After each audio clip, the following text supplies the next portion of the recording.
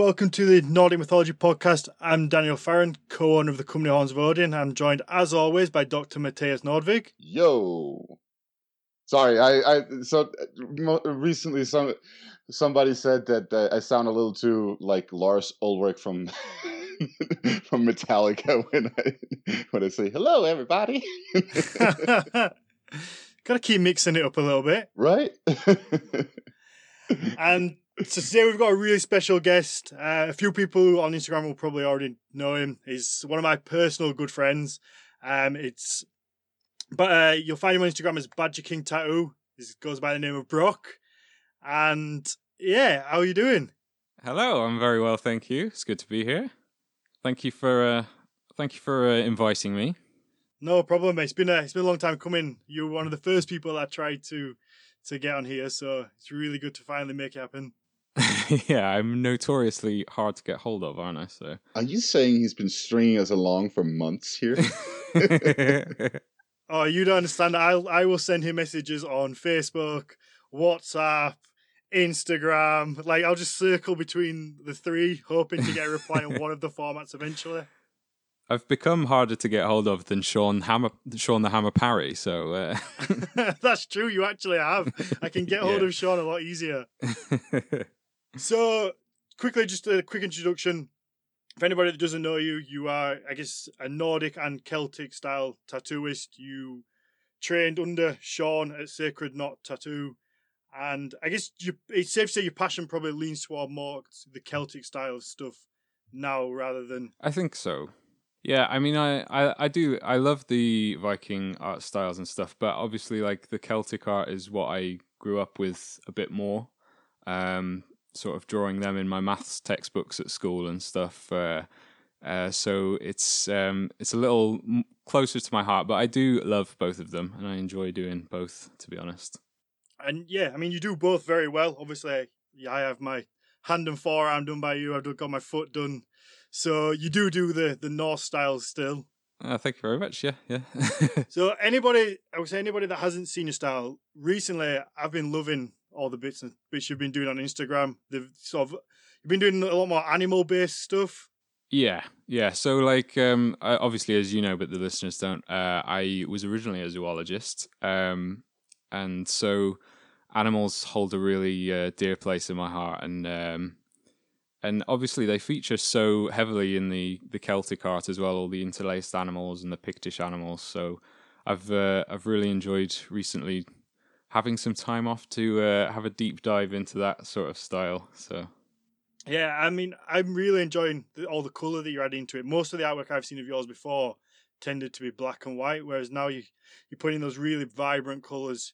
So when it comes to drawing animals, obviously being a zoologist, I guess, does that give you some kind of advantage? Does it make it easier, or is it not really much difference? Well, I think in some ways it makes it a little easier because obviously I know how their bodies work, and I did a lot of work on anatomy, so I see a lot of people like drawing horses really wrong. So it's in some ways, yeah, it's nice to be able to draw a horse quite well. And then in others, I kind of hate when I have to draw an animal that is so biologically inaccurate to make the knotwork work or whatever. There's that sort of body horror element of the Celtic art that doesn't always sit well. But isn't that also a little cool, though? I mean, oh yeah. I'm not disparaging of the old Celtic masters in their their warping of zoology, but there's something to be said for that. I mean, also with the Nordic art, right? Like sometimes these animal bodies, you're like, wait, what happened right there? You can't tell whose tail goes into whose butt. Yeah. Well, it's always a good time. So I would say I noticed you did a Tiger King kind of homage the other day, which is a Celtic Tiger King.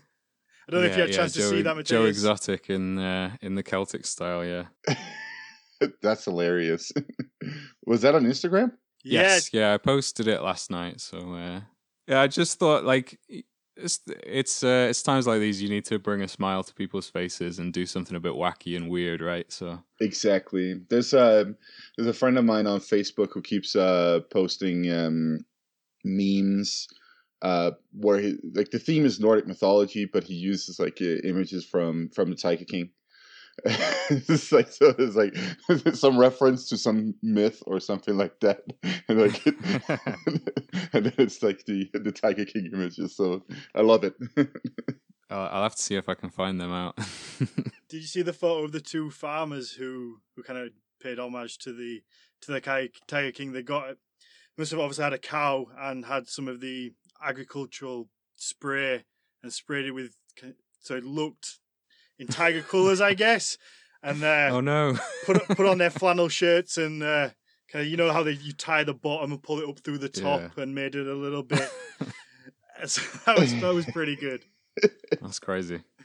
I mean, that series seemed to just get released at the absolute perfect time, just as everybody. Oh, yeah. It dropped right on point, didn't it? Like it did. Yeah. No, it's much needed. So, what made you go from zoologist to, I guess, like specializing and doing? I assume you've always drawn, so it's something you've always loved.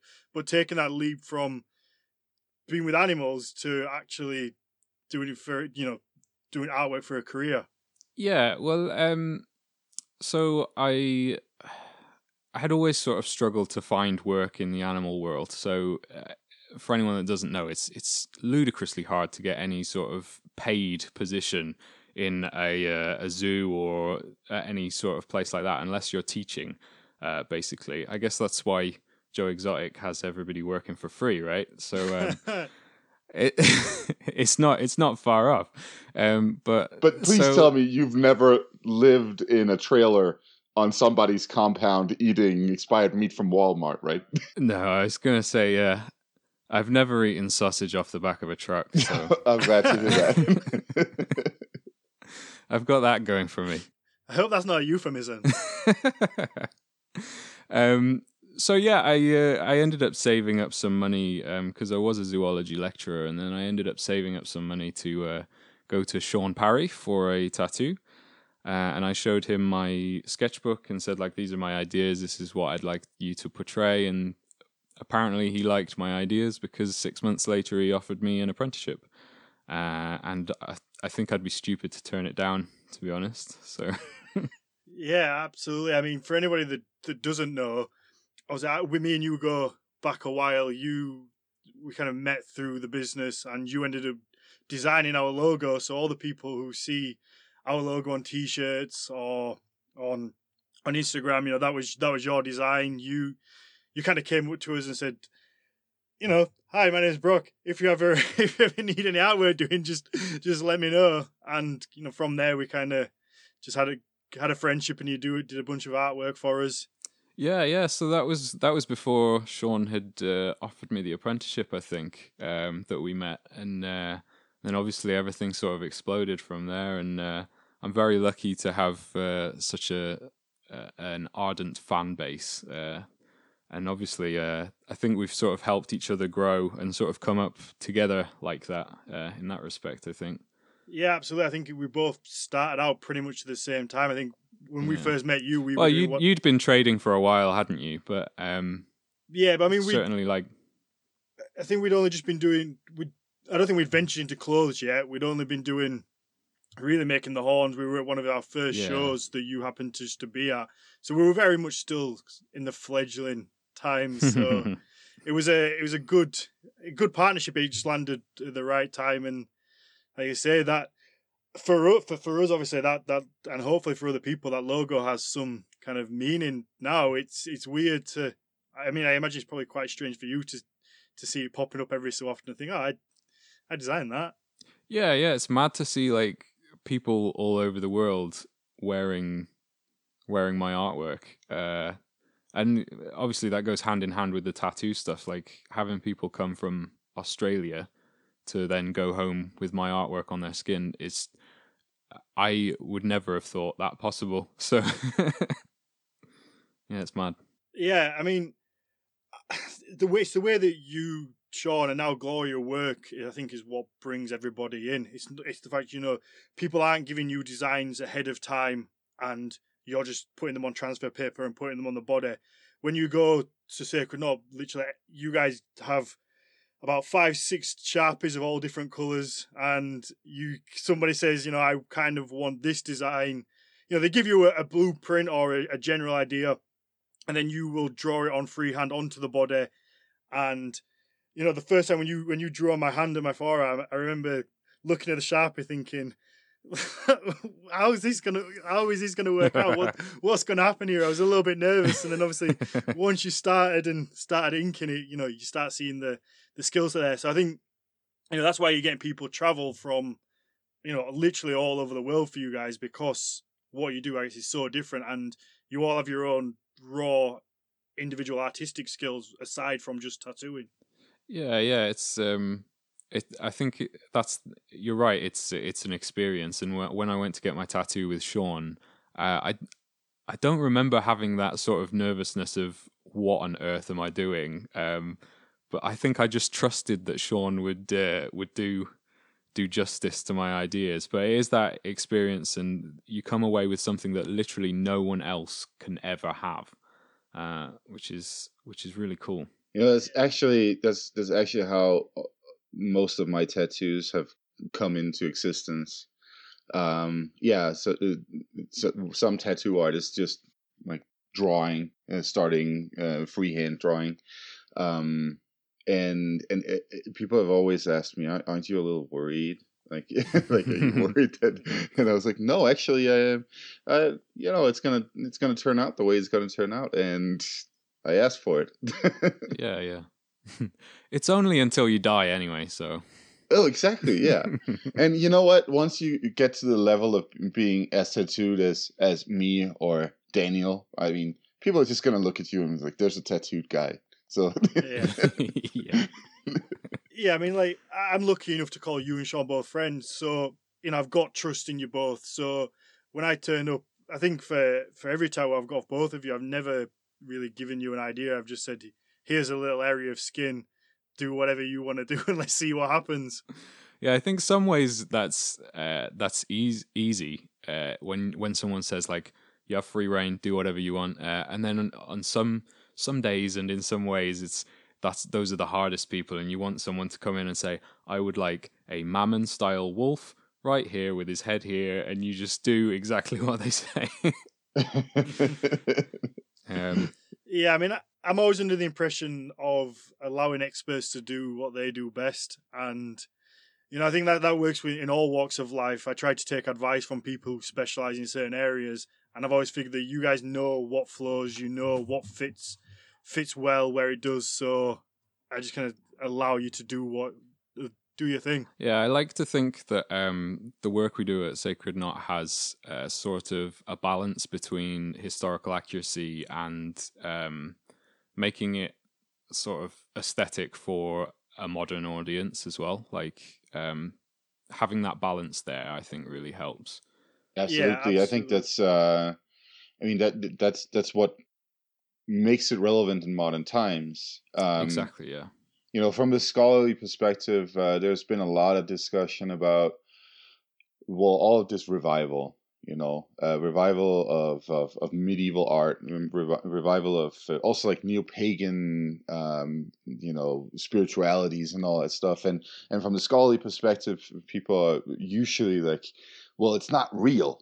Right, because it's like people who are like living in modern times, looking back like 1,000, 1,500 years or 800 years, and then they're picking something up, and then they're turning it into something else, right? And that's why scholars like look at it and say it's not real, but it is real, right? It is. Yeah. I mean, this is something that's relevant for people now. And I think that's the key, isn't it? The relevance is the most important bit. And that's like that's the people like you who are, making that relevant. You're making this ancient art form relevant and making it fit in the modern time, right? Yeah. So I like to think that I'm helping to build something, in that respect. And obviously, it's something very new. I mean, like in the 1800s, they had a big resurgence of interest in the Celtic revival. And in Norse mythology and stuff, but again, like we've got this new resurgence, and it's cool to be a part of building something new. And it is that relevance that it speaks to people, and it is relevant to people's lives today. Like I was listening to the podcast you guys did with Sugabori, and sort of he described himself as a neo-pagan. I maybe he used a different word, but and I was just sat there thinking, like I identify as an atheist, but a lot of what he was saying, like I really agree with, and it's interesting that two different labels can sort of be applied to the same thing. It's interesting you say that, because that was one of the questions that I asked Josh when we had Josh Rood on, was whether you could be Asatru and atheist. And he was of the opinion that he believes you can. Mm-hmm. So do I. I mean, I was raised that way, and to some extent identify as heathen, pagan, whatever you want to call it myself. I don't really like labels that much, but yeah, and you don't have to have any like fervent belief in gods or that kind of stuff. You can. It's a matter of more of like a mindset and worldview, I would say, than anything else. Yeah, absolutely. Yeah. I think that's a good thing, and it has its negative sides as well, because I guess on one hand you get the freedom for people to do as they feel, and I guess identify as they feel and take parts, but then on the other side it allows people to be almost a bit too aggressive with it as well, to one sense, and be, if you don't believe exactly how they think, then they're very judgmental and say, oh, well, you're not part of this. So it has, its good sides and bad sides to it. I've definitely seen a lot of that in Asatru, the sort of, it's this way, no, it's this way. And a lot of it is a lot more nuanced than that, I think. Absolutely. No, and as somebody who has been reading a lot of ancient Roman literature as well, these discussions were also present back then. Read Marcus Aurelius, right? And his meditations, and he is talking about, do the gods exist? Well, I don't know. And then he comes up with like an argument for why they do, right? But what we realize here is that in his time, in the 200s and somethings in the Roman Empire, there was a discussion. Did those gods that everybody venerated, did they actually exist? How did they exist? And all that stuff. And these have always been part of these discussions have always been part of like our world as human beings, right? Oh, absolutely. Well, Matthias, sometimes you make me feel so stupid with all these things that you just no. thin air. You have to remember that this is what I've done with my life, man. Is there any time period you don't know about? Yes, there is. I am a little iffy on 3 weeks in the 1600s. It's like sometimes we'll just be talking and you'll just pull out this book from an author from like the Roman times. Obviously, it's not your area of specialism, but you still know all about it. And I'm like, man, I'm so thick. Why can't I just do that? Dude, I've been nerding out since I was 13, so it's like I've done this for a living, so to speak, most of my life. Let's pull the curtain back a little bit. How old are you now? Me? Yeah. Oh shit! I recently turned 38, right? So really, yeah. I didn't even know that. You look about my age, which I'm only 31. No, it's tricky with me. People think I'm pretty young, actually. It's quite funny. Is not so long ago on my YouTube channel, there was somebody who's like, "Oh, a young Jackson Crawford." I'm actually older than him. Oh, really? Yeah, just a couple of years, but still, it's kind of funny. Like, I think they mean a hip and cool Jackson Crawford. I take it in the most positive way I can. Yeah. Trading in the cowboy hat for the baseball cap. For the baseball cap. Yeah, no, it gets a little weird sometimes on campus when people think I'm a student. That's Oh, yeah. yeah. Usually, the first day of classes, my students think I'm also a student. Oh yeah, yeah. So when it comes to teaching, do you have to wear a suit and tie, or can No, you wear? we're pretty relaxed. I of course in some ways I try to tone it down a little bit. Some of the medals T-shirts that I usually like to wear, I don't necessarily wear on campus. Um, but it's funny because I range between this baseball cap slash T-shirt look and then like a three piece suit. So that I'm just a little eccentric, and I think everybody's gotten used to it at this point. I think when you're like that, people appreciate it more when you do pull out the suit. I think so too. Yeah. Yeah. They sort of say like, "Oh, you cleaned up good, right?" Like Exactly. And I look nice when I do it. Like yeah, exactly. Yeah, I think I saw a photo of you on Facebook of you in a suit, and I've never seen that. Every time, obviously, we do the podcast, you've got a cap on and a t-shirt, and I was like, "Who's this guy?" Yeah, no, I look like a completely different person. You do. So let's jump back on topic, I guess, even though we haven't really started yet. Brock, obviously, you have a big interest in the Celtic side of the Viking Age. It's not something that I know a lot about. I'm guessing from Matthias's wealth of knowledge, he knows a little bit about it. I have a couple of nuggets to throw into the conversation. Yeah. So just to start out, before we get too deep, for someone like me that knows very little about this area, what was the state of, like, I guess, the countries around that time? What was established? Obviously England wasn't established as in England, but was there still like a little area for Wales? And I guess Scotland existed to some point, and Ireland, I guess, didn't have the split between Northern Republic back then. But how was it working over there? What was, give it a little bit of a layout and a backstory, I guess, so people can get a picture in their minds of how it was. Yeah, so obviously when you say the word Celtic, what we're dealing with is sort of more of a socio-linguistic group rather than an ethnic one, I would say.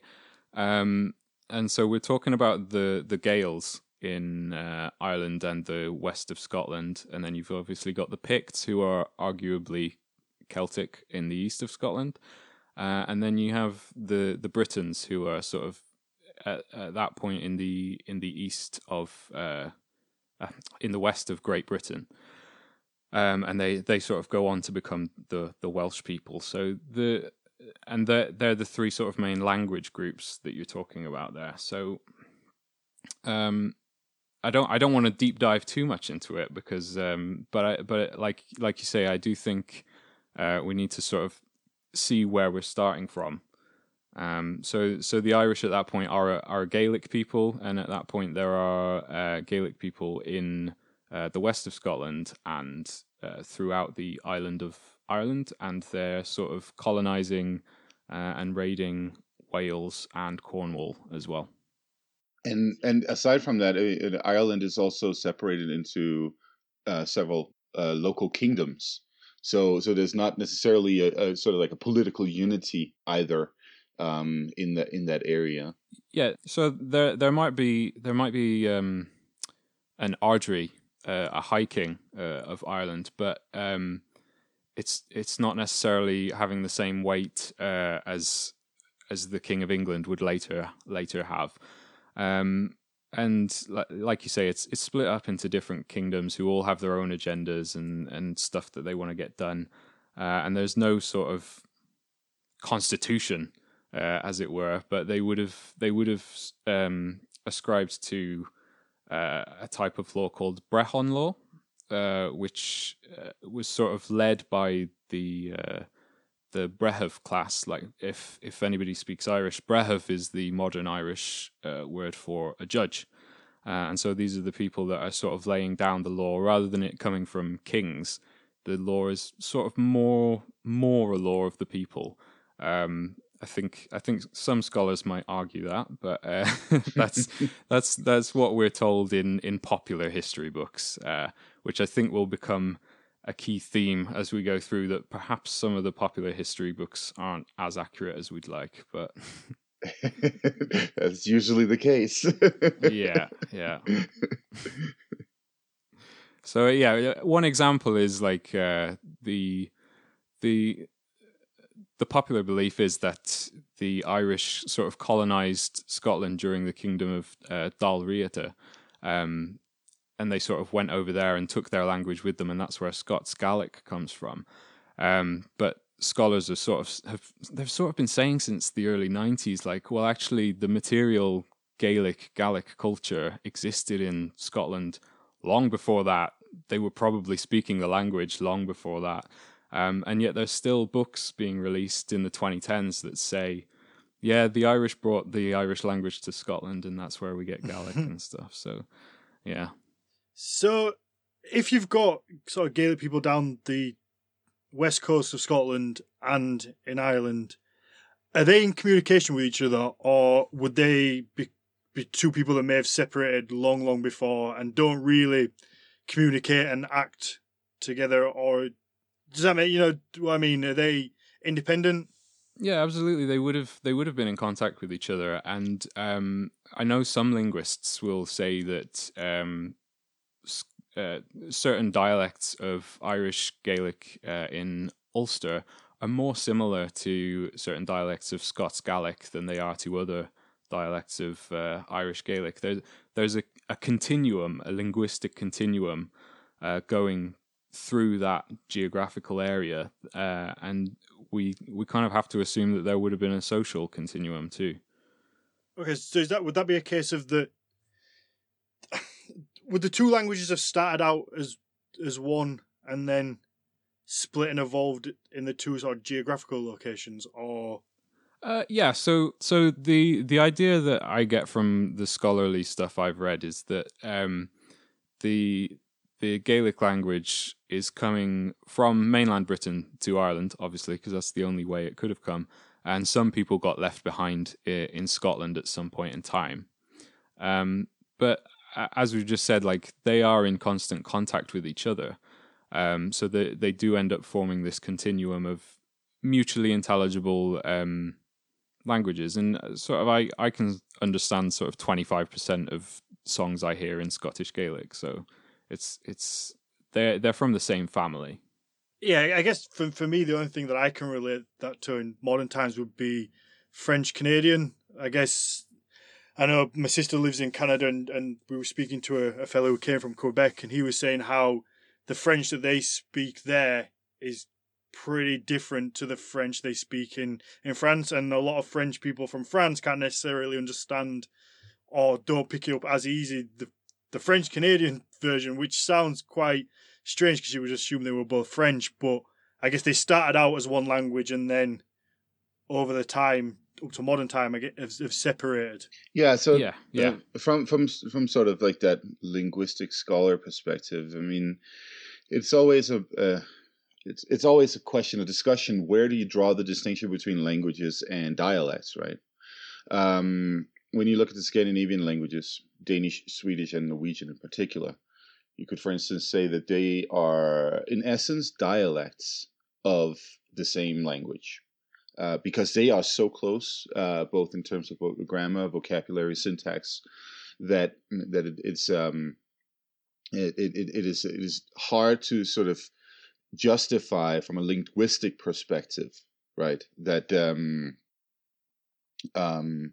that there is that they are different languages, but what is the typical popular way of saying it is also that a language is a dialect with a navy and an army, right? As long as it has like a territory that this is where we speak that language, then it's a language, not a dialect. We're back to that point of humans love to put labels on stuff, right? Exactly. And and the question is, so the thing is also with especially in the Irish area, in Scotland and so on, It is very similar, a very similar situation as with Iceland and Western Norway. That language has really become the identifying factor that separates us from other people in modern times. Like this is where we can sort of like find our identity. So I think a lot of that also like goes into it, right? Yeah, I think so. Obviously, during the Celtic revival and everything, like language became a very important aspect of Irish culture, and how the education system dealt with that in the 20th century may have killed off all enthusiasm for it. But certainly, I think for a lot of people today, it is a huge part of the culture and of national pride still. Yeah. Do a lot of people, or are a lot of people still able to speak Gaelic today, or is it one of those things that's quite rare? So the native populations, so native speakers, it's hard to say because obviously you have native speakers in the Gaeltacht, which are the traditionally Irish speaking communities, where it never died out, and we could sort of say that they are dwindling. They're doing better than people had projected they would do in terms of keeping the language alive.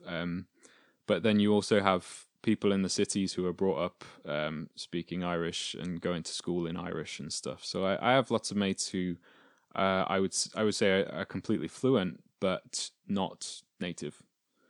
So it's a difficult question to answer. Fair enough. Intersectionality, that's always the thing, right? I mean, yeah. So getting back to the Viking Age, obviously we've established that there's different kingdoms in Ireland. So at what point do the Vikings arrive? Let's go from there. What happens? I mean, I've kind of from my understanding of what I've read was that they actually visited Ireland before Lindisfarne. Now, Matthias, you may be able to tell me I'm completely wrong on that. I mean, we do have from the beginning of the 800s accounts of raids, right? We have chronicles mentioning and some considerable raids too.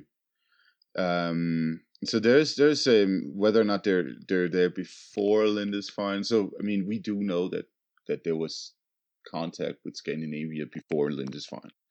Like Lindisfarne is sort of like that's again an example of humans loving to put labels on things, right? And so like Lindisfarne is the beginning of the Viking Age. Well, not really. But that tends to be, that's the textbook kind of start of the Viking Age, with 1066 being the end of the Viking Age. That's kind of, like say the labels they put on it. Yeah, and I think I mentioned this before. This is what in scholarship we call the Anglo-Scandinavian Viking Age. So that is 100% defined by political processes in England, right? With the attack on Lindisfarne in 793, and then the defeat of Harold Hardruler at Stamford Bridge, right? And the interesting thing is, of course, that there are Danish kings that are planning attacks on England in 1070 and 75, and coming over with a little fleet here and there.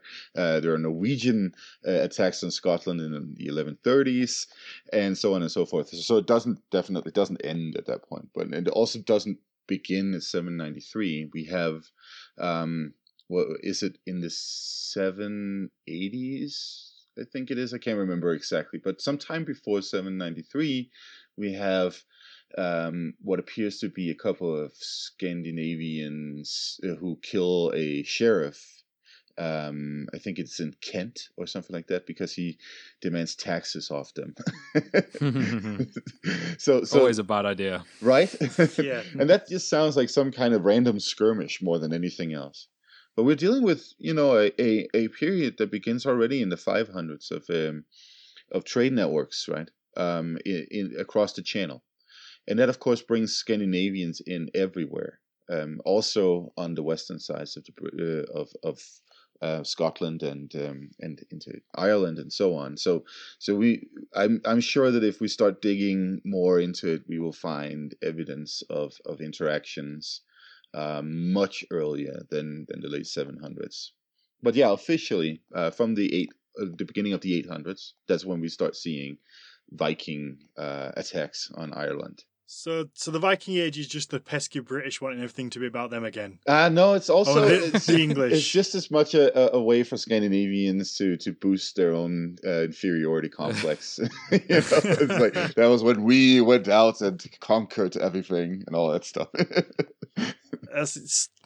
So, I'm guessing would the relationships have been purely sort of peaceful and trade based to start with, or would they have been, like you say, raids and trying to take what they want? Because obviously, I guess when you think of the Viking interaction with England, you think of raids and violence, and it's not you don't think of it as a peaceful time.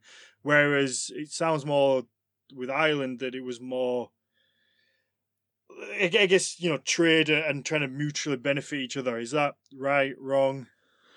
Bit of both, complicated. It's complicated, I think. But certainly if we're talking about that Viking age, as you would say in British history, it's a very similar timescale. So you like Matthias was saying, it's sort of 8th century, and then rather than 1066, the classical view of the end in Irish history would be 1014 with the Battle of Clontarf, and obviously that's not the end. The Norse Gaels were still present, and they're sort of still there, and they eventually assimilate into the Norman culture that comes over, because they sort of, I think they get called the Eastmen, the men that live in the east, because obviously most of the Viking settlement was in the east of Ireland.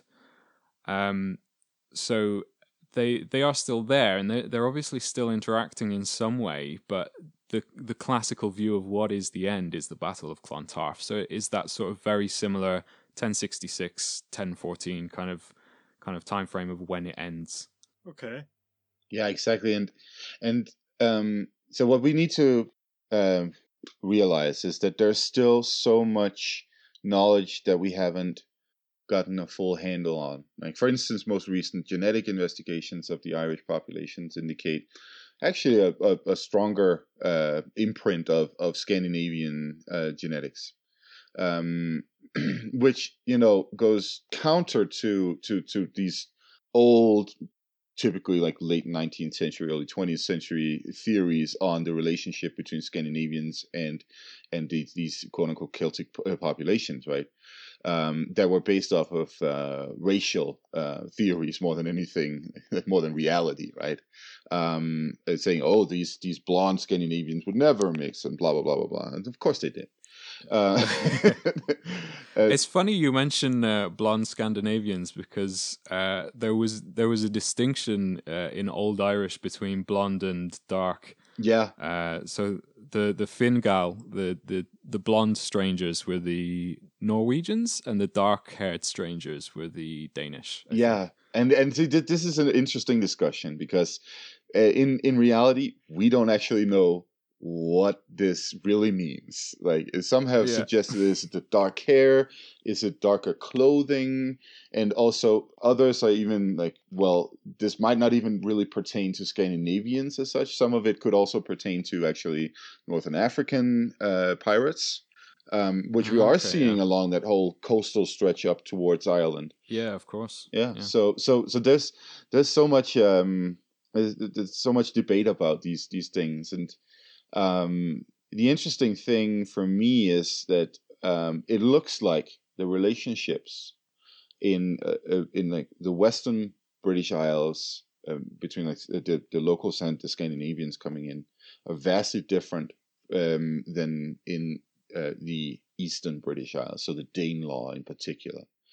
As I said just before we started recording, I usually teach these two areas as different subjects when I teach them in class, because the Danelaw is a full-on colonization, whereas it gets much more complex when we are in the Hebrides, the Isle of Man, the Western Scotland, Of course, Shetland and Orkney, right? And Ireland as well. Dublin looks like sort of like an intentional community where the Vikings were like, this is going to be our castle kind of situation, right? But relations elsewhere seem much more complex, if you ask me. Yeah, I think when you look at like the spread of material culture out of the Viking world with its epicenter at Dublin or whatever, then I think you definitely see that interplay of different.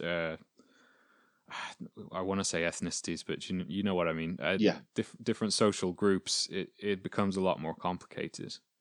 It certainly does, and it's also.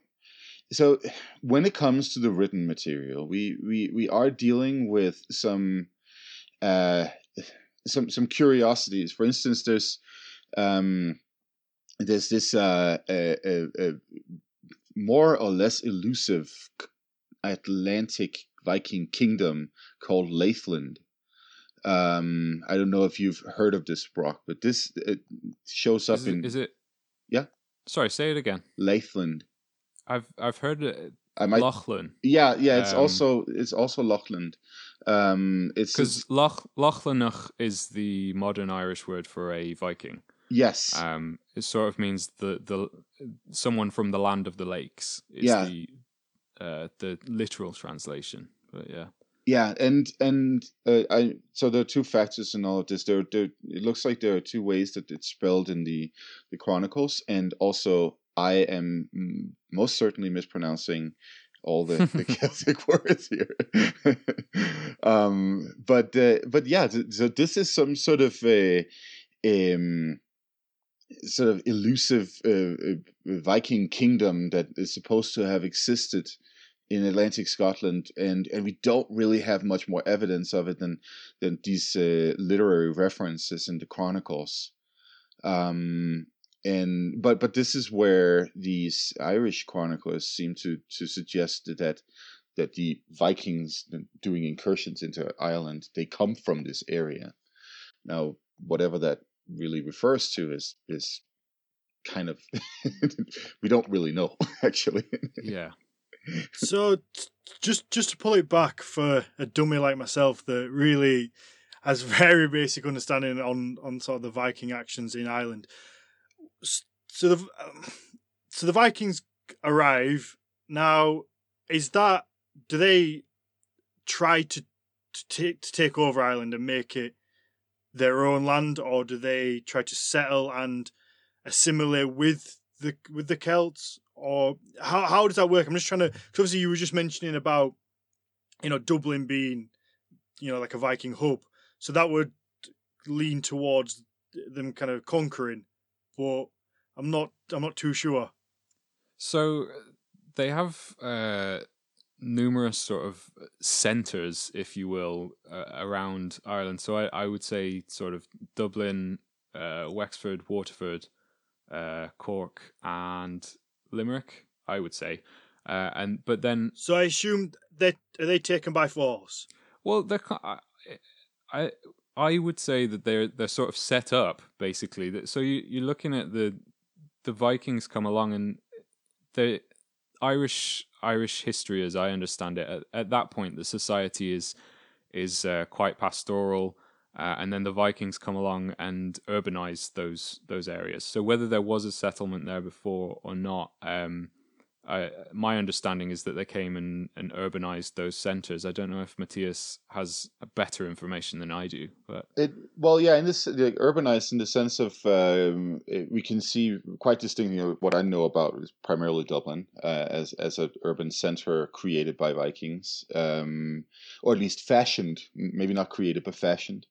I think it's still a debate whether or not it was created by Vikings, but the harbor in particular. So Scandinavian harbors are very distinctive in this period. You basically have a harbor line, a road that follows the coastal stretch, and then you have these plots that are with the short end towards the ocean, right? So you can basically park your nice little Viking ship right there at the plot, and then unload all the goods, and then you can trade towards the other short end, towards the road, right? And this is what we see in Dublin. We see that in York as well, as something that the Scandinavians fashioned, because this is what they have been doing in Scandinavia for some time now. Were they welcomed? Were they welcomed with open arms, or because I imagine no king wants to give away area to another group of people. So obviously we know like York was taken by force, and it became, like a hub for the Vikings. So I'm just trying to get a grasp on the relationship between the peoples, of whether they just go on and so happy to. So here's what we need to consider in our modern ways of thinking about these things, right? First of all, we live in a world where countries have borders, and they have sort of distinct institutions that are far-reaching in so many different ways, right? Now that was not the case back then, right? You could be a king of some country and not necessarily know that there's a whole population that has just set up over there. It'll take some time before you actually realize that is happening, and the extent to which this happens, and how it is happening, and so on, right? So there's a possibility for Vikings, for instance, or Scandinavians, to show up somewhere in the British Isles, and then be present to an extent without anybody ever really thinking anything of it, except, oh, these weirdos with a strange language. They're still selling nice glass beads and a little bit of gold, and they're buying our swords. So what's the problem, right? And as long as the king gets taxes, they might not have a big problem with it. This idea of like the Vikings coming over in these super loaded ships full of teeth grinding, sword brandishing barbarians. That's very much that it's incredibly like English nationalistic perspective of what the Viking Age actually was, right? And it's not like we don't see some elements of that here and there. Absolutely. We also see very intentional invasions, especially of England. But it's probably in the beginning, and this is where there's a lot of like theories that have been proposed.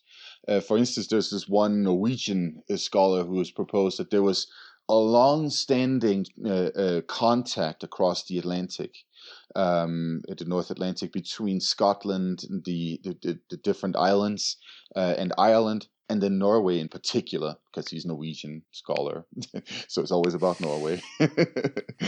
And that this was some sort of Atlantic community, and everything was fine up until Christianity. And that's when the Scandinavians then start getting more and more aggressive. Now that's an interesting sort of like, I would say, anachronistic theory, because I don't know if we see any kind of like real mobilization of pagans who are invading the British Isles because of the presence of Christianity and the spread of Christianity from the 650s, right? But that's what he suggested. So that's one theory, right?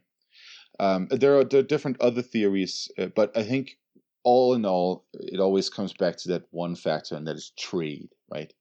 Trade is the thing that facilitates people's journeys across the North Sea, and by and large, probably is sort of is responsible for relatively peaceful relations overall. I think just to like expand on some of the points you made there as well, I think when people think about Ireland nowadays, they are thinking of like rolling fields everywhere. Whereas we even in the 1700s, we have songs written by people who are lamenting the fact that the English are cutting down the ancient forests and stuff. So back then, it wouldn't have had the same physical landscape. So just back to the point of, you don't necessarily know who is on your land, who's just landed at the mouth of the river or whatever. But yeah, certainly. And then thinking about like whether it was a shock to the system, these people coming in, we have like the annals.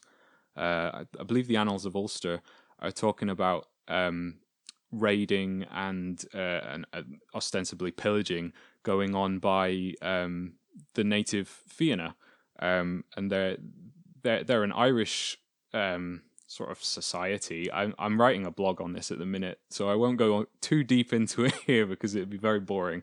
But they're like an Irish society living outside of the settlements and everything, living in the wild, and they're raiding the monasteries and causing hell for the monks, and the monks are calling them the Sons of Death and everything. So this is something that's already going on in Ireland by the Irish. Yeah, they sound like before a biker we even gang. start with the Vikings. Sons of Death.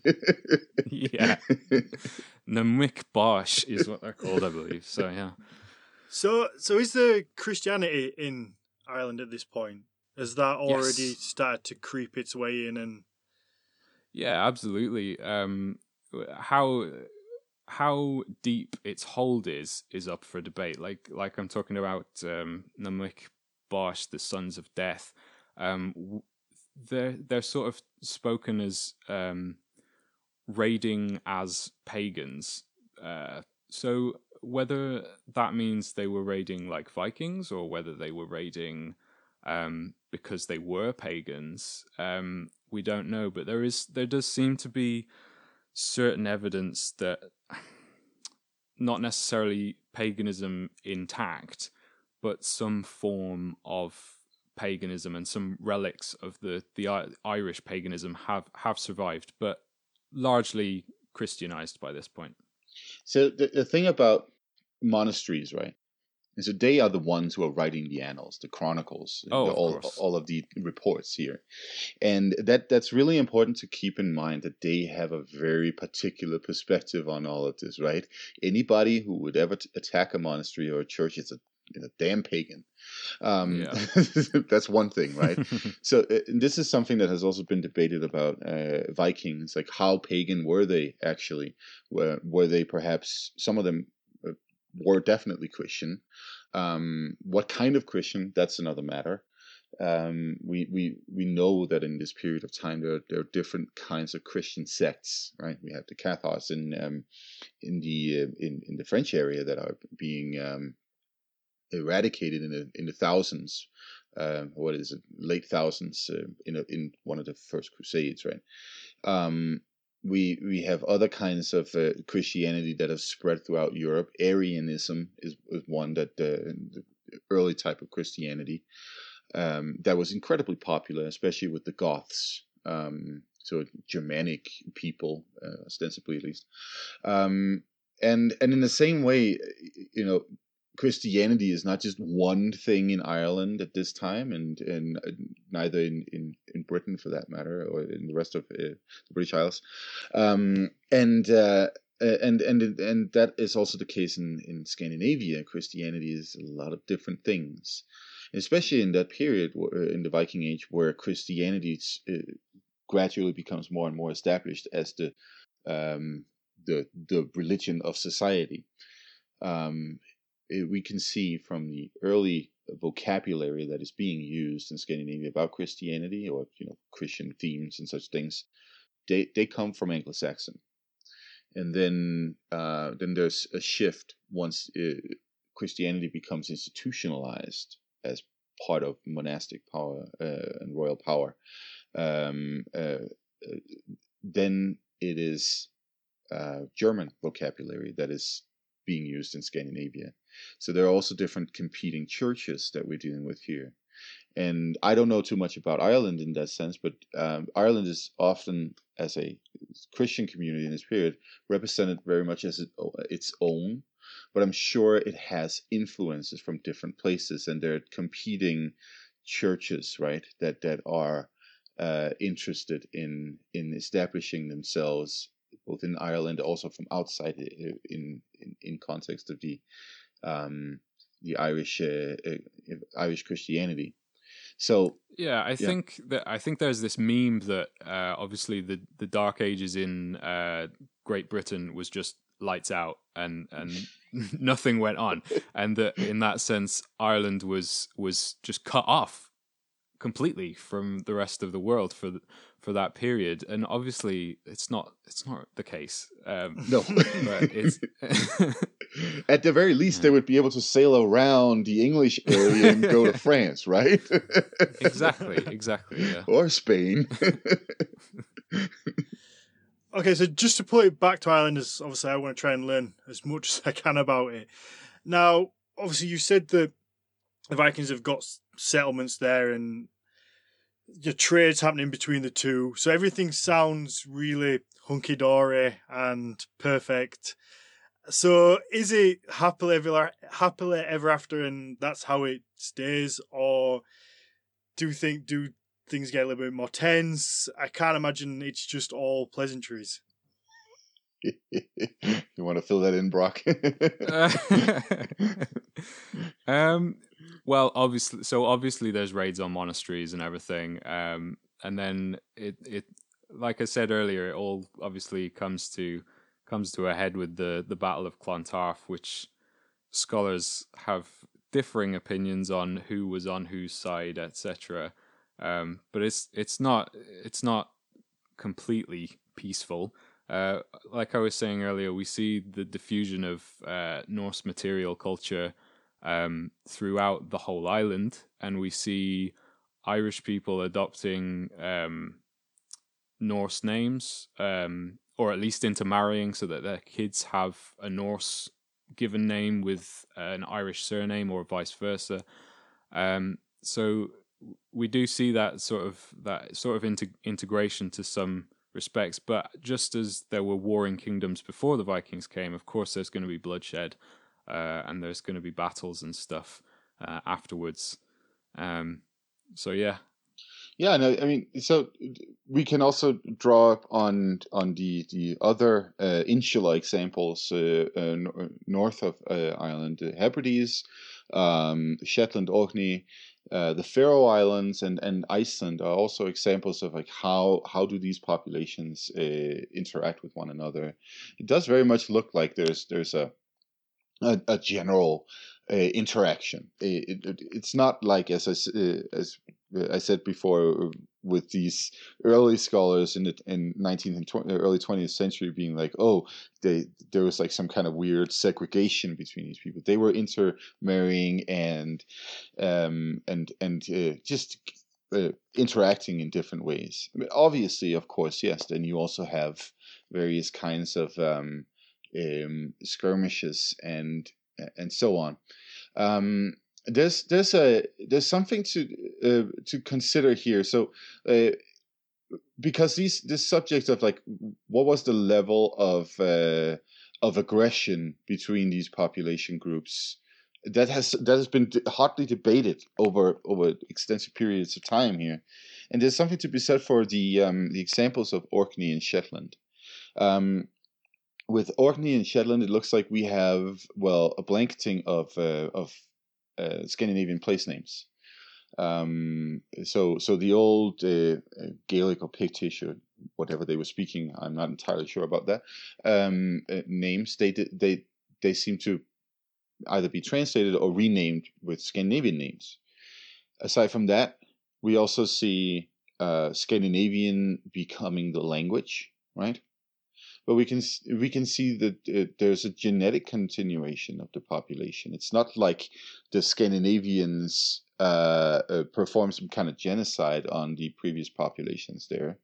They marry the populations there, and then it seems like people start speaking Scandinavian for whatever reason. It's probably because it's there's a dominant language in that region. We can also see that there is an introduction of Scandinavian material culture, right? But I mean, just because you have a Viking house, it doesn't mean that it's only a Swede who lives in it, right? And so there's also going to be other people living there.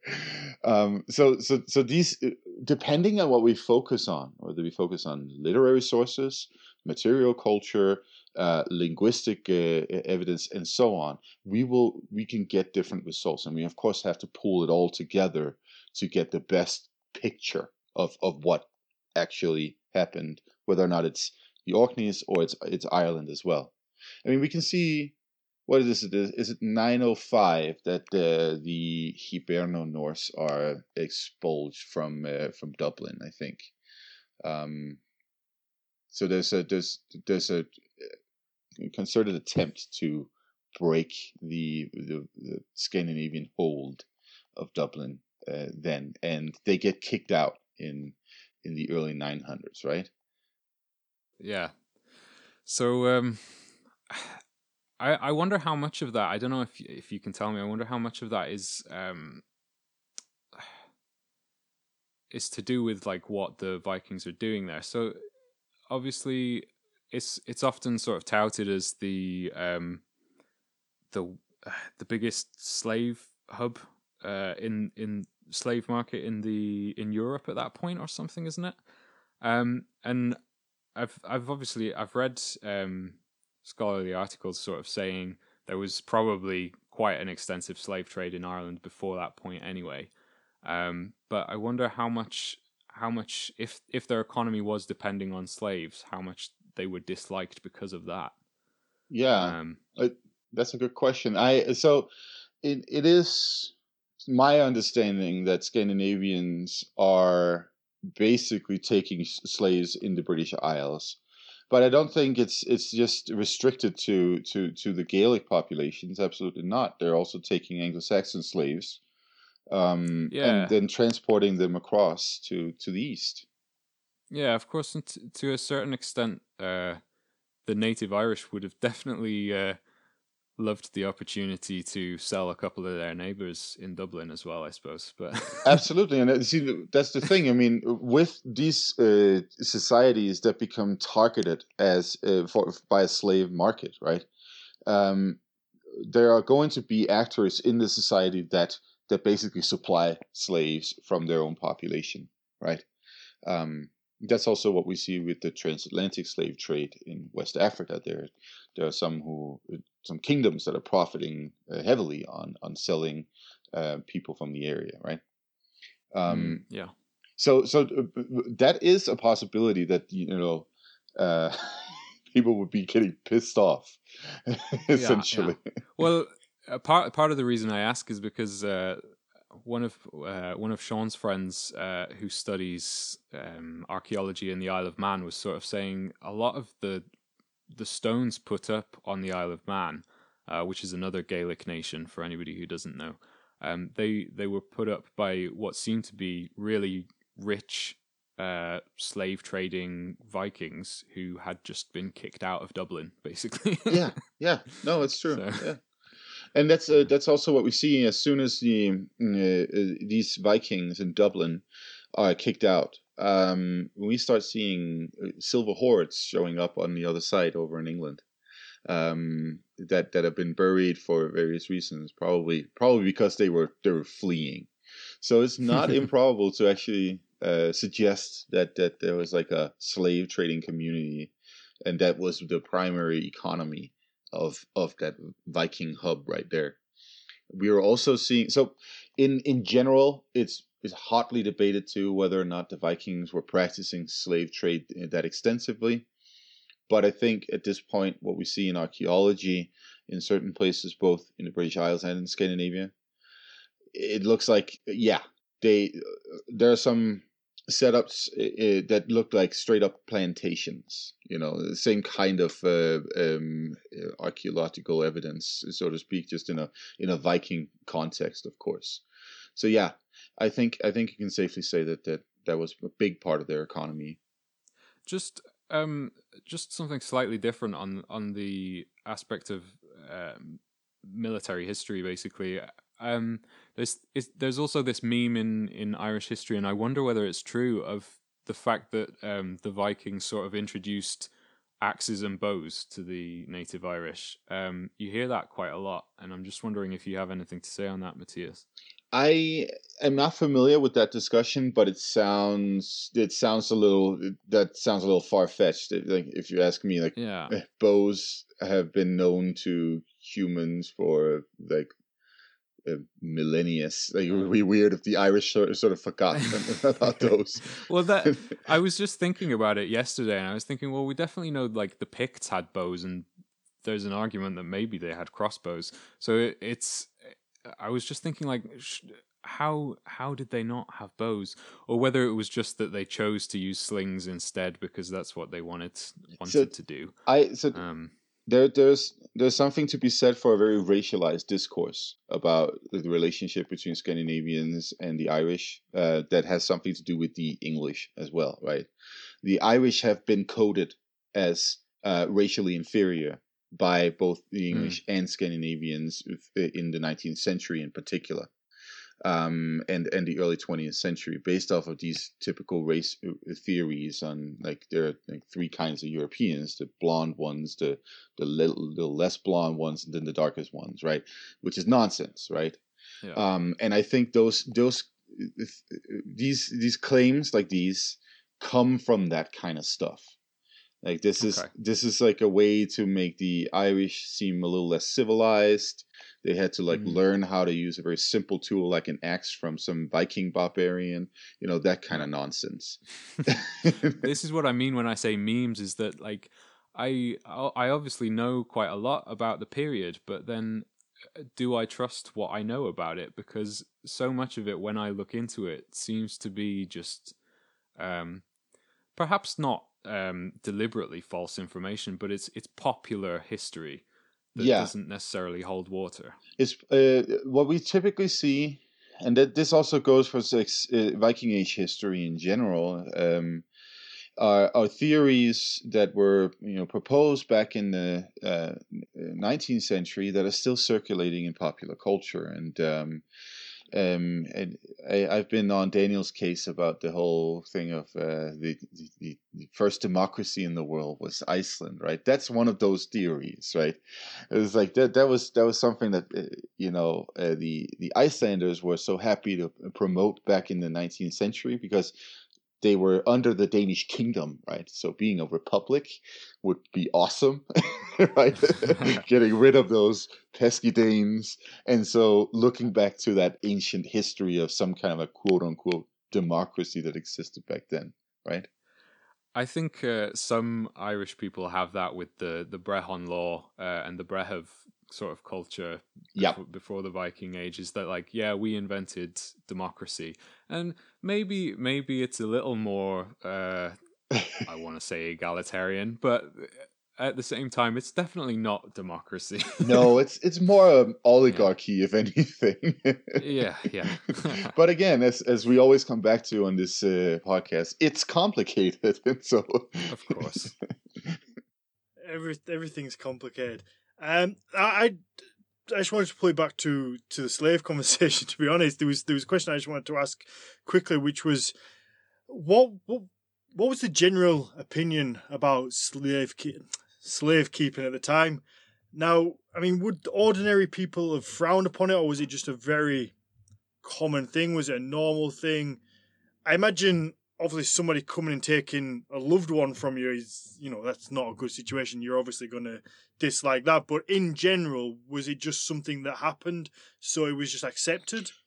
So, yeah, in general, these kinds of relationships that are based off of somebody owning you either for life or a period of time were very common throughout Europe. So we also have to. Slavery is not just one thing. We should consider these situations as much more broadly. Like, for instance, in medieval Iceland and also presumably before then in the Viking Age Iceland, we don't have any written sources to really fill us in, but we assume that it was the same thing. We have the situation of tenant peasants, right? People who live on the chieftain's land, and they're not free. They are they were not granted a part of his land or anything like that. So they are fully in his control, expected to vote in his favor. All of these things, like, these people are not particularly free in any sense, right? They can leave, but that's really that, right? how much freedom do you have when that's your only option? You can either do what I say or get the fuck out of here, right? And that's the situation for most quote unquote working class in Europe in this period of time, right? Then you have debt. Debt is another way for you to enter slavery. So you owe a richer person an amount of money. You can't pay it up at the time that we agreed upon. Well, you can work for me for free for 20 years. Boom, slavery, right? Then there's the scenario where you get taken in warfare or raid and all of that stuff, and then of course also become a slave. And of course, then what we also know from the rune stones in Scandinavia is that you can also be freed. You could be a freed slave who actually gets a little pot of gold from your master, and then on your way to go set up your own little shop. And we have plenty of rune stones that actually mention some guy who praises the guy who gave him his freedom, and now he's a smith, and then he died and went a Viking. All of these things, right? So it's a very rich tapestry, so to speak, what this ownership over human beings really is about in this period of time. I guess just to pull it back to what Brock was talking about specifically was within Dublin that the Vikings were expelled because of this idea of them keeping slaves. And I was just wondering whether that was because the Gaelics frowned upon the idea of slavery, or was it that they were just generally fed up of the Vikings taking their people to be slaves? Yeah, I didn't mean to imply that. I was just sort of asking the question in case Matthias had more information than me. But certainly, I've read articles where it's been argued that slavery was going on, probably in the period just before the Viking Age. In terms of like the Fianna, the warrior bands, it was probably an aspect of their ritualized warfare. We don't know, but I think the Christians may have frowned upon it, but I certainly didn't mean to imply that they were kicked out because they were slave trading. But I just think it's an interesting idea.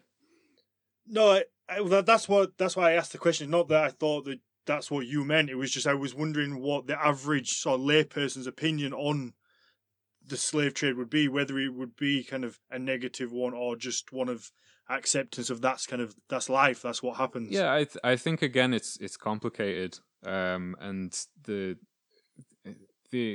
fact that we have to sort of postulate whether slavery was a part of the Fianna sort of practices should sort of tell you that it wasn't rife, but it probably happened.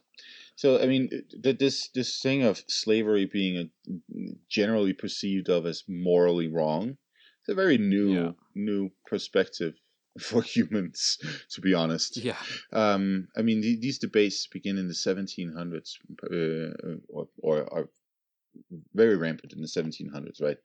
And that's when we see the abolishment of slave trade in certain contexts, not just when Britain when the English abolished slave trade. It's not just now we're done slave trading. No, there's still some slavery going on in different ways. Like it might just be the transatlantic slave trade that we're not doing anymore, but yeah. And the perception of all of this is also very much based on localities in different ways. You have to consider that law is not a universal thing in the medieval period, and definitely not before the medieval period.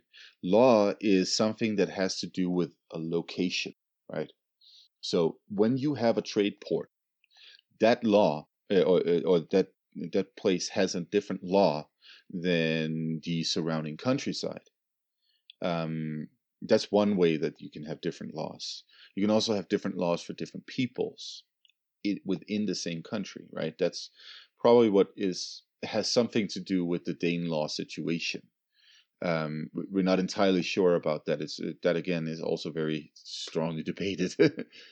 But that's just important to consider that their ideas of what a law is very different from the one that we have today too. I think definitely in Ireland during the period we're talking about, are people who you would have status within your tuatha, your tribes, but then outside of your tuatha, you would not have any social standing as a person, regardless of who you were. Maybe if you were a poet or a satirist or something, you might be able to go to another tribe and have some sort of semblance of your original status. But if you are a respected member of your community, you go to another community. They don't trust you, and you have no social status within that alien community to you. So we're talking about people who have that sort of idea in terms of who can and can't hold status. And if you were to marry into a tribe on the other side of the country, you then have the status of the person that you married, not the status of where you left.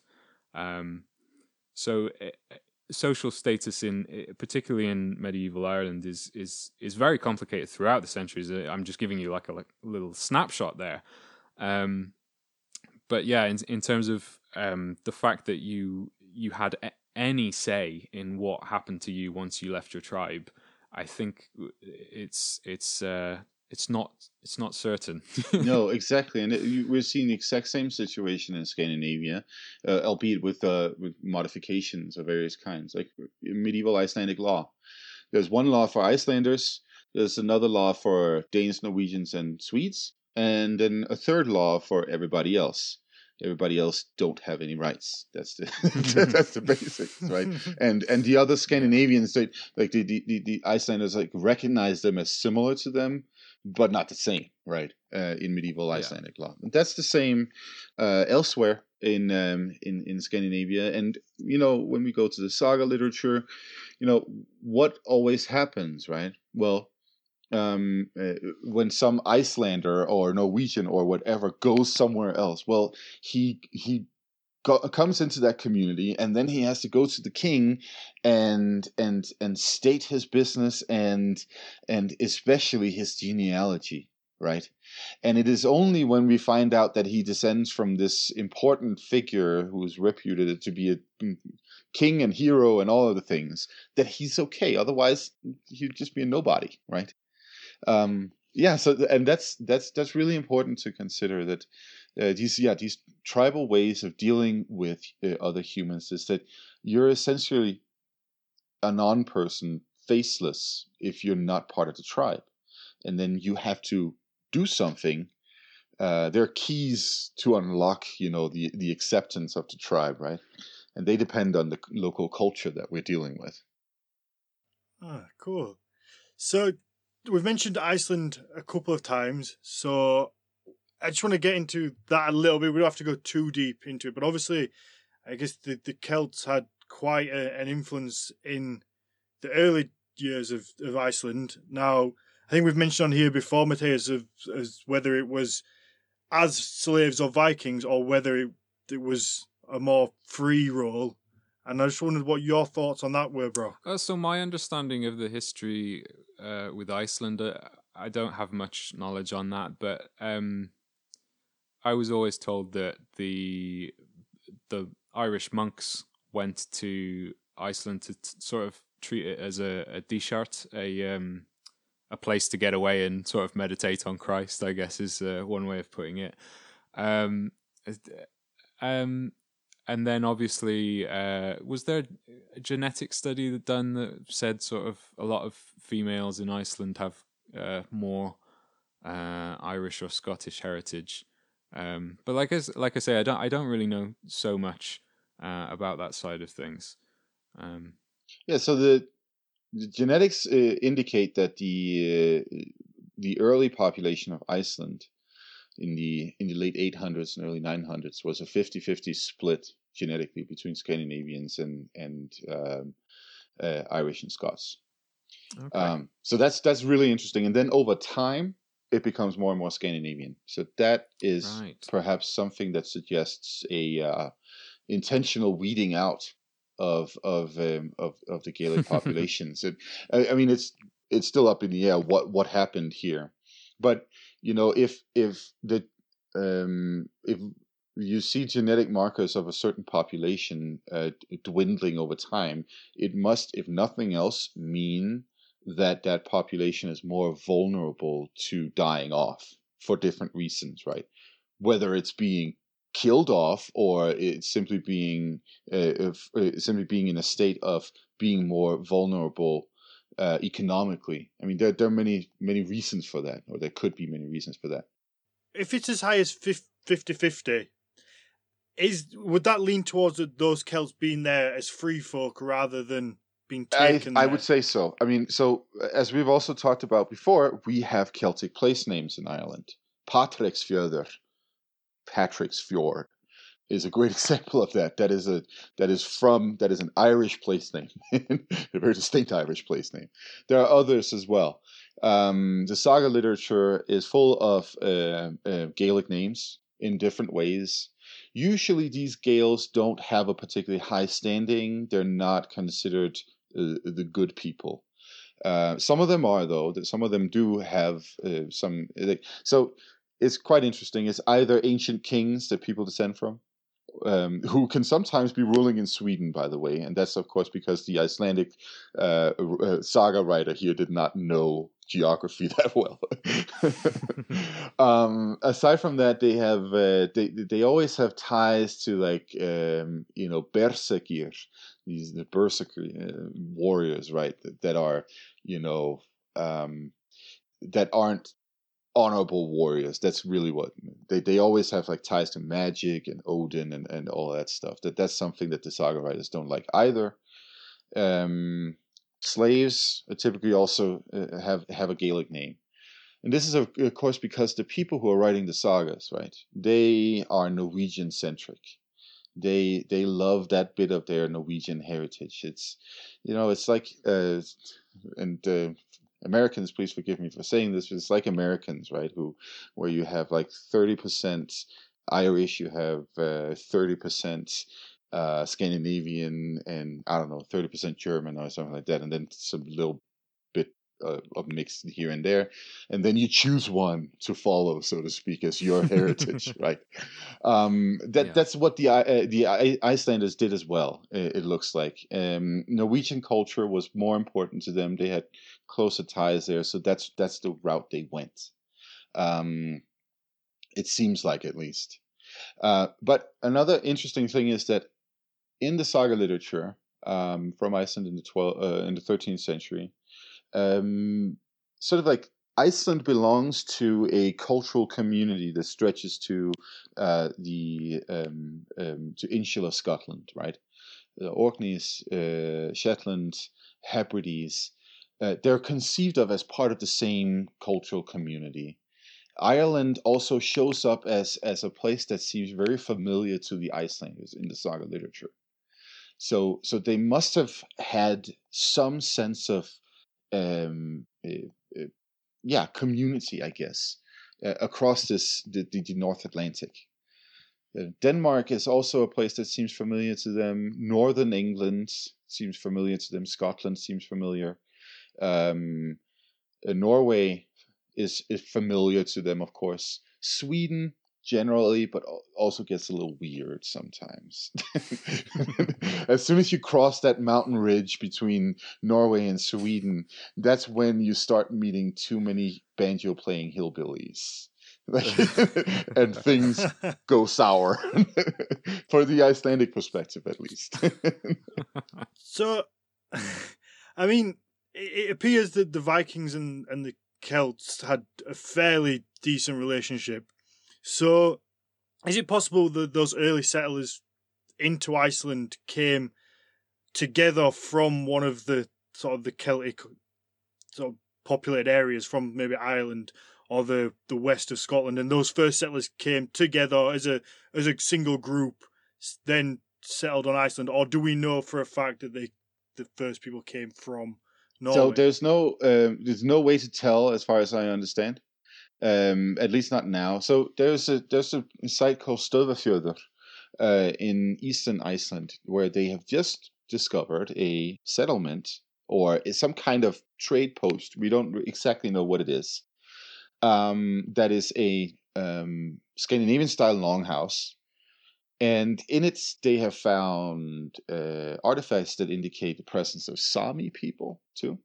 So there's also like the northern Scandinavian cultures are represented here, and Iceland seems to have been sort of like a mix of many different peoples coming from many different places, just like any other immigrant community, basically in the history of Europe. It's a mix of different peoples coming from different places, and then at some point hegemony is established with like one sort of like parent culture as the primary parent culture, right?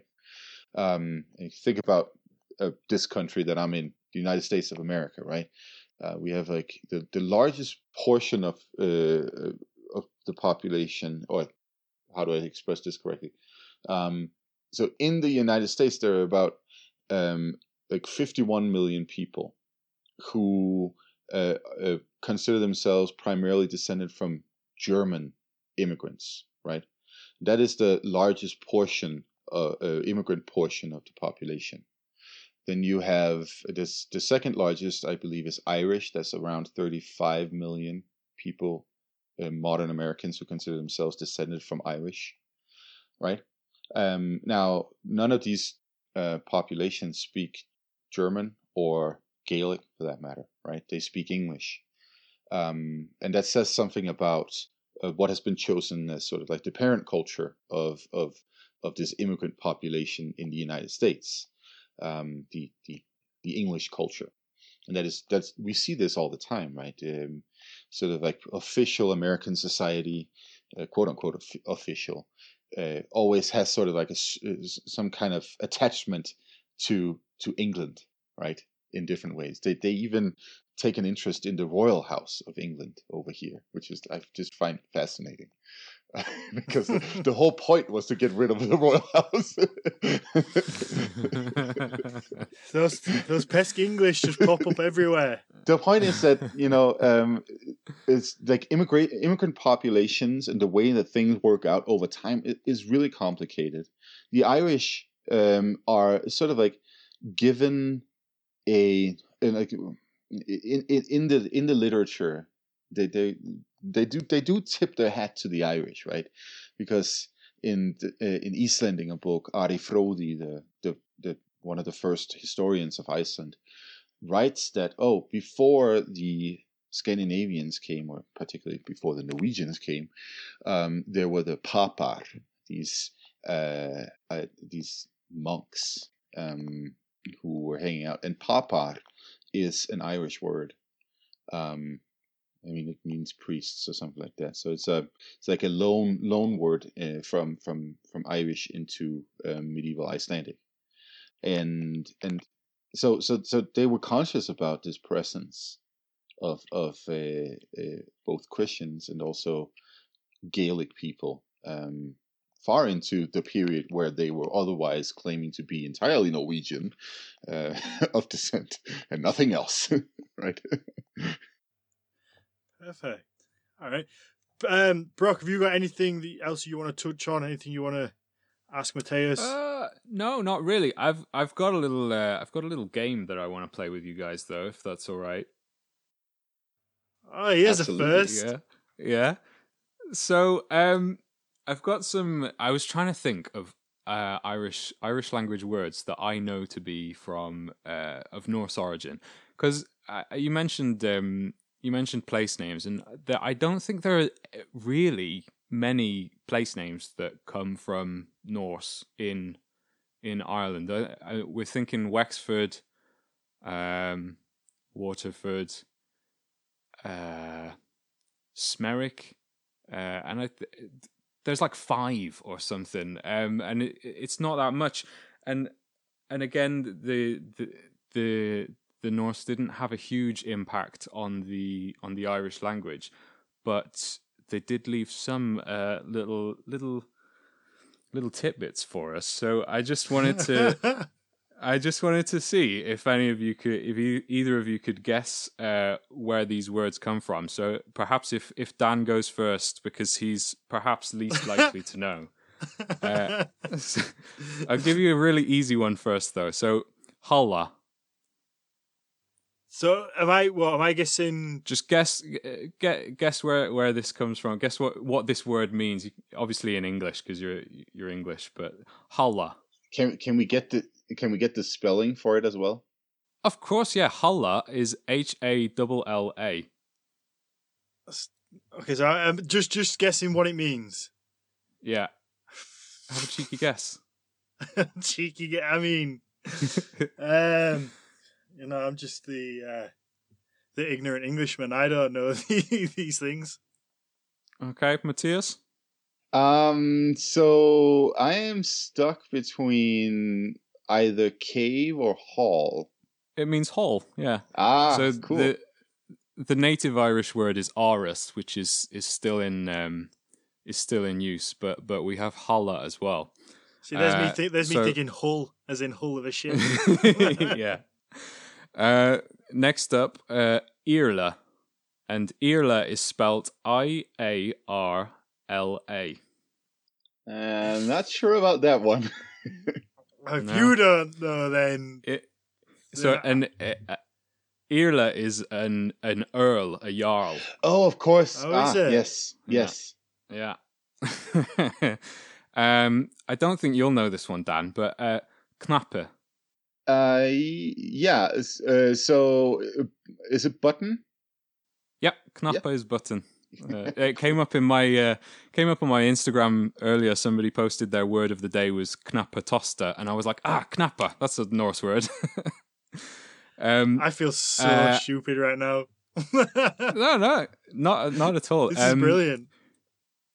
What about Gary or Gary? It just sounds like my mate Gary. Yeah. How is it spelled? It doesn't really give much of a clue, but GARRAI, a long I at the end. Can you use it in a sentence or something like that? It's a yard. Yard. Okay. Yeah. Like a garden yard. Yes. Midgard. Yes. Exactly. Obviously. Yeah. I'm mispronouncing that because I don't speak Norwegian. You're fine. Don't worry. Norse language. And finally, Stjørehord. This is the trickiest one. Stjørehord. I was gonna say I've got to get one of them, but can you spell it for me? So it's STIURTHOIR. I'm just gonna let Matthias go for it. THO. It is very tricky. IR. Yeah, the spelling doesn't really help on this one, I don't think. You'd be surprised sometimes. I'm gonna say that we're playing this as a team anyway. It's the Nordic Mythology Podcast team. The first part sounds like something that has to do with steering. Yes. Yeah. So steering wheel. It's the Irish word for a manager. Okay. Stjørehord. Like if you're a bank manager, you would be the right. Stjørehord. Yeah. And it is literally the steersman, the man who steers the ship. Right. But it comes from Old Norse. Yeah. So. That's cool. Wow. I just wanted to play a little game with you guys anyway. That's awesome. Brooke, so one of the questions we got asked earlier was, is there anywhere that you would recommend in Ireland for people to visit to learn about this kind of stuff? Is there any hot spots? I mean, obviously you can't name all of them, but anywhere that that really stands out. So Cork-Ruine, I've forgotten the English name for it. The Dingle Peninsula is full of old Irish stuff, so like pre-Viking monastic stuff. But also that's where Smerwick is, the Butter Bay in Old Norse Smerwick. And that's just an amazing landscape and amazing historical site. Ardmore in Waterford. All I can think of is the Irish names for these places. Ardmore in Waterford is full of history as well. If you're thinking particularly Viking stuff, then obviously go do all the touristy stuff in Dublin. It's really cool. Everyone does it, but it's still really cool. And then I would recommend Waterford. Obviously, there's so much history in Waterford. Definitely worth a trip. Oh, brilliant! I mean, hopefully that helps people out and they can go and look. I mean, I need to go to Dublin at some point and have a look around and explore. Yeah, the the art museum, the National Museum in Dublin is so good. The archaeological museum is full of treasures. And we didn't really even touch on Irish art in this, but like the Hiberno-Norse style of when Ernest and Ringerike was mixed with the Celtic monk sort of style. They've got so many artifacts from that period. They've got my favorite, which is the Cross of Cong. They've got the Shrine of St. Manachin. They've got all sorts, and it's just so cool to see all of the detail and the intricacies up close. And of course, they have lots of Viking stuff too. So yeah, definitely worth a trip there. Yeah, I've said this before. I've never really been to the British Isles anywhere, like in either England, Scotland, nor Ireland for that matter, and except for what was it, like three incredibly annoying hours in Gatwick Airport. Next time you're back over this way, there's always a spot here for you, and we can do a live podcast. Absolutely, that is a deal. So we've got a couple of since we're on the kind of the game note of things, we've got a couple of funny or more light-hearted questions. So yeah, I'm going to let you guess who this question comes from. Okay, because I'm sure you will know. So it says, ask Brock about the definition of a sandwich, and if whales can yawn with their blowhole. Okay, so this is Sigurboði. It is, yes. Yeah. Okay, because one of the questions that he asked me to ask was whether lasagna is a sandwich. Okay. And so on the sandwich salad dichotomy, a lasagna is a sandwich. It's not a salad; it's a sandwich. So that answers your question. I mean, I've heard you and Sigurboði have detailed, conversations about what a sandwich actually is and what isn't a sandwich. I need to get in on this. Yeah. I You really don't. No, I want to be a fly on the wall for that stuff. we could fill a whole podcast with that discussion. Yeah, you could. We next time we should get you both on together and just do what get different things, and is it a sandwich or isn't it a sandwich? So so I had a couple of questions. I think they're kind of along the same lines together. So Augury asked, do you think there's any connection between Celtic and Norse deities?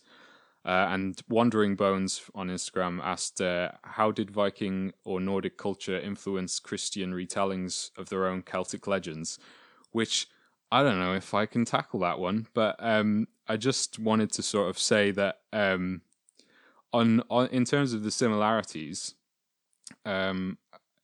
obviously there's always going to be some because they're both Indo-European, and obviously we have the well of knowledge in Irish mythology, and then you have the well of Mimir in Norse mythology and stuff like that. And I don't know if you know much about Celtic mythology, either of you. Are you? Well, do you know anything? Take your guess at my answers to that. I know a bit here and there. Let me just say that if you go back about 2,500 years, I think it is. what the material culture seems to suggest in the Danish area, at least, is some Celtic influence. We have at the Yeah, National absolutely. Museum in Copenhagen this beautiful chalice, the Gunnestrup chalice. It's spelled Yeah. Gundestrup, and of course it's pronounced Gunnestrup because Danes hate consonants. Um, but Yeah, no consonants. that was sacrificed in a bog. I think in the centuries around the year zero in northern Denmark, and it is made of silver, and it's got depictions of Cernunnos, Dagda, uh, Morgan, all of the Yeah. well-known Celtic deities. So there is definitely a crossover here, not just in terms of being both from the same Indo-European source, but also these traditions have been in communication with one another. Yeah, absolutely. Yeah. I think as well the Belgae, the Belgae are described as being both Celtic Yeah, in and that Germanic the as well, aren't Rhineland they? area, right? From basically from the foot Yeah. of the Alps and all the way up through the Netherlands. From around the year zero or just before and up to the 300s, we have a mixed culture where you can see votive stones dedicated to Germanic, Roman, and Celtic deities. And yeah, they're mingling in many different ways. So yeah, I would I would even go as far as saying that they both sort of belong to the same traditions in so many different ways. Yeah. I was just trying to think of like direct cognates that I sort of could see in the surviving traditions, and I was really struggling to come up with some. But obviously, like there's the idea of three hags or three women choosing someone's fate is one that pops up pretty much everywhere. And I was sort of thinking of the similarities between Cuchulainn and Thor. They're both tribal heroes. They're both protectors of their own people. They're the hero within the tribe, and they both have a weird object that is their weapon. So Thor has his hammer, which obviously isn't traditionally a weapon, and Cuchulainn has his command, his hurling stick, which is obviously also isn't There's traditionally a also weapon. Nuada, right? Who And loses his hand. That's yes, I'm yeah, of probably course, butchering yeah. his name. No, So you're that right, yeah, and in a way as well. So he is he sacrifices his hand for the good of his people, and then you have the next chief in line after him because he can't be king once he isn't whole. He's lost his hand, so he can't be king. The next chief in line is Lugh Larfadder, Lugh of the Long Hand, who obviously has the spear as his weapon, and whether that's sort of cognate with Odin coming in after Tyr, perhaps. he shares some similarities similarities. There was a mix of similarity and commonalities. Yeah. Similarities with both Odin and Loki. And I'm pretty sure that Lugh, the name is very it can be at least theoretically linked to Loki. This is still a discussion Yeah. that is going on. I'm glad you said Loki because a lot of people talking about Lugh will say that his name means light and means the sun and everything, and I think that's largely been discredited now. Yeah. That's again the 19th century interpretations Yeah. where Still everybody doing the was a rounds sun today. god. yeah, absolutely. I'm just going to jump in here before we delve too far down the rabbit hole. I think we're about an hour and 40 minutes in, and to be honest, I think it'd be fun. I think it'd be fun to have you back on and at some point and look at these relationships between the gods, and maybe look at the mythology Yeah, side. I'd love to. Look at the mythology side of things a little bit, because that's something I find really interesting. Look at, the Norse gods that do relate across, and also then just explore some of the Celtic gods in themselves. I know I'm going to butcher the name, but is it Cernunnos? Is the one that you had kind of told me about? You go. I can see you smiling, so you pronounce the name properly. No. No, just Cernunnos. It's sort of like the horned one, like horn. Yeah. Cernunnos. So he was somebody that kind of really interested me. So I think that would be fun to look at those different gods. Yeah, I think we went on a real deep dive today and perhaps went on some tangents, and I'd love to come back and talk about the art or talk about the Celtic mythology. Definitely, that would be really cool. Yeah, I think that definitely would be fun. We always get off track, and just I think that's what. But to be honest, I think that's what people like about these podcasts, is that it kind of just flows as a conversation. We're not too strict.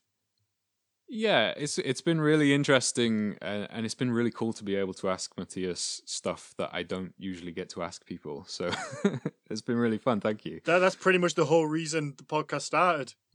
Exactly, and you know what? At some point, we're gonna have to have pub meetings where where we record the podcast. Yeah, that would be brilliant. So Brock, do you still have any of the Cuchulainn? I'm going to butcher it again. The Cuchulainn t-shirts you did. Yes, I do. I forget how many are left, but there are still some left. So for those who don't know, last year my young cousin was diagnosed with leukemia, and I sort of thought, what can I do to help? And I ended up creating a charity T-shirt for Teenage Cancer Trust with an image of Cuchulainn on it. So if you go to my Instagram, Badger King Tattoo, is that allowed, or is that an affiliate link? I don't know. You advertise what you want. We don't mind. But yeah, so if you go to my my Instagram account, the link is to the sales of that T-shirt. I don't see any of the money from it. Everything after tax just goes to Teenage Cancer Trust. So yeah, not only is it a brilliant cause, but it's a brilliant T-shirt. I have one. It's one of my favorite T-shirts. Even though we make T-shirts, I still love it. It's a great design. So definitely, if people can, check it out and go and grab one. I am definitely going to grab one. Yeah, do. I mean, like I said, the great T-shirts, and Cheers, it's for such a good cause. So I know you've raised quite a bit of money already. So if we can give it a little bit of a push. Yeah, we've raised. I think it's close to £1,200 so far. So nice. That's nice. Yeah, definitely. And I think it's just it's a cause that touches pretty much everybody in some way. So of course, yeah. Brilliant. So I mean, let's wrap this one up. Thank you. Obviously, anybody that doesn't know, they can find you at Badger King Tattoo. Obviously, if you want to book in and get tattooed by you, then Sacred Knot's the place. Yeah, thank you very much for having me. It's been really, really cool. Yeah, and like they say, we'll get you back on and we'll look at the more mythical side of things. Absolutely, love to. Perfect. Thank you very much.